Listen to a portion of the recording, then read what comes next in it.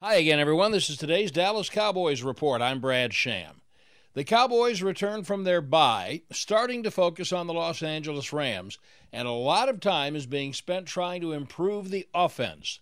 Now, often that's determined by the play of the offensive line, and one of those strengths is second-year guard Tyler Smith, who is blossoming as a pro. I feel like year two is it's really the year where I clean up the small things. Like now that I kind of had the instincts to know what I need to do, and I kind of understand the offensive scheme more, and a lot more of it is just rehashing rather than relearning.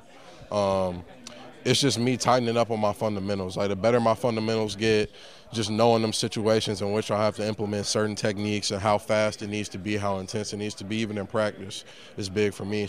Smith can play either guard or tackle. Players' regular day off today, but the studying of the Rams for Sunday has begun.